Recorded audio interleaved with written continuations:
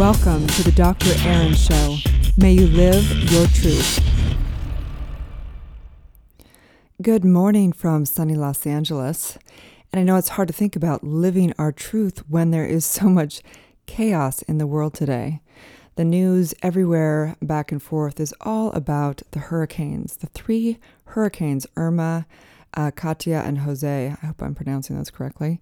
And wow, what's going on, mother? Then we've got earthquakes and all kinds of fun stuff to deal with as a culture. And knowing the truth, the breakdown is always for the breakthrough. So knowing that there are obviously a lot of suffering and many blessings that come out of this. There's nothing like being shaken up and having to come together in a community, people giving, people coming together to have to support each other and have to rely on one another. It's a bizarre thing, but there's always some blessings to come out of that. So I'm going to know that truth. And I'm going to know that we've had a lot of money donated. It's going to, just all kinds of, people are saying all kinds of things from conspiracy theories to the government wants to, make more money while they have to rebuild these areas. I mean, it's absurd in my opinion, but you know what? I honestly haven't even given it any thought. I just know the truth within mind for people out there, knowing that everything that we need is coming together. People are coming together, communities coming together. So on that note, let's begin. This is Dr. Aaron, teaching universal laws, teaching spiritual truths, knowing that within you there is a specific truth. And today, may you live it. So on that note, today's title is Calm Your Storm Within. Mastering meditation and the law of allowing.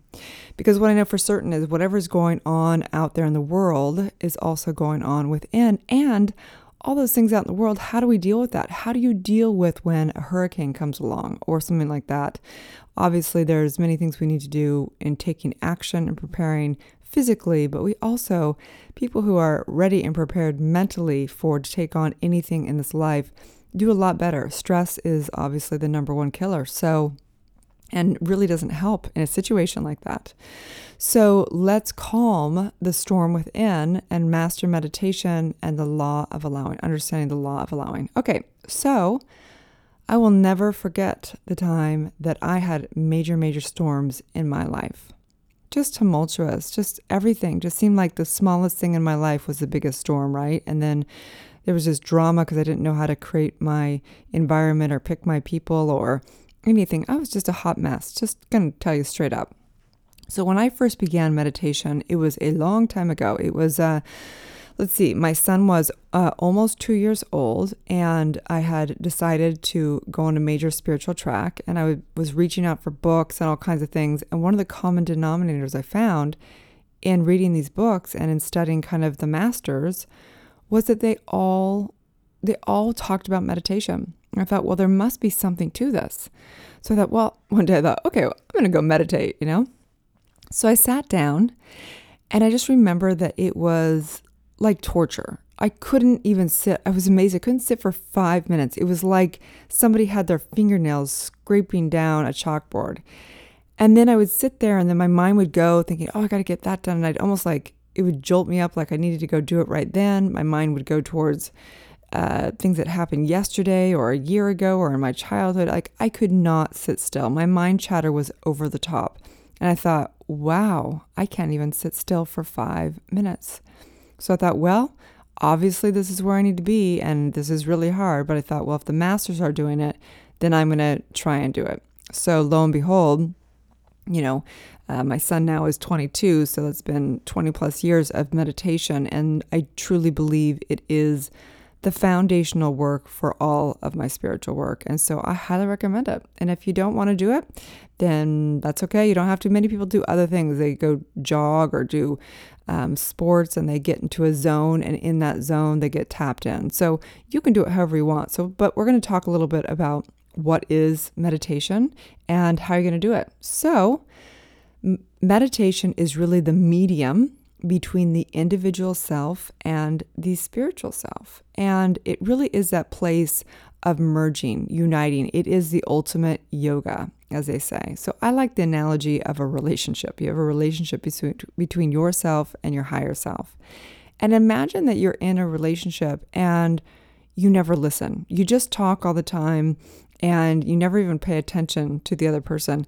Guess what? It's not going to go so well. They're probably not going to want to do much for you, and they're just going to be a little upset at some level. Well, it's kind of like that, but not really. But imagine that. So meditation is really a place to begin to listen to your higher self. Listen to the universe and allow the stream of the truth of the universe come in. And so they say that meditation is almost like listening to your higher self, God, spirit, and prayer is like speaking and directing to universal law and divine and God. Okay? So how do you do this? There's no wrong way of meditating. There's a million different styles and types of meditation. But if I were to distill it down, there's basically a spectrum, a gradient of meditation. And on one side is what I would consider silent meditation. It's emptying the mind. It is really, truly listening fully to the universe. And on the other side of the spectrum, there is what I call mantra meditation, where you are directing a specific sound vibration onto universal law. And in that, you kind of direct the mind to be able to direct it so it's not going all over the place. So you're fully directing the mind or you're emptying the mind. And there's 1,000 ways in between: walking meditation, contemplative meditation, blah, blah, blah. There's so many different types. Kundalini has a zillion different types of meditations in of itself, but they're all mantra-based, sound-based, breath-based, okay? So today, I invite you to begin to take on meditation, begin mastering that, okay?